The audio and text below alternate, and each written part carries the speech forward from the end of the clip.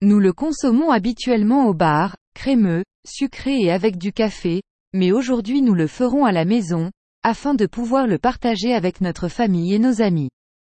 C'est fait en un éclair, et on obtient un résultat qui plaira à tout le monde. Mais passons directement aux ingrédients. Un verre de café dans un moka, environ 90 grammes, 40 grammes de sucre, et 300 grammes de crème, du cacao amer et des verres où mettre la crème de café. Savourée au verre, elle deviendra plus facile et plus confortable à servir. Passons maintenant à la recette très simple. Prenons un récipient et versons-y la crème froide pour les desserts, fouettons-la avec des fouets. La méthode de fouettage de la crème peut être différente, d'une personne à l'autre, elle peut être fouettée plus douce ou plus épaisse, c'est à vous de décider.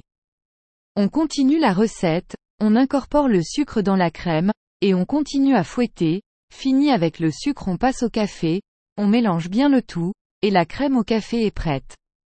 Pour les personnes qui ne peuvent pas boire de café régulier, il est possible d'utiliser le décaféiné, ce sera une crème de café décaféinée.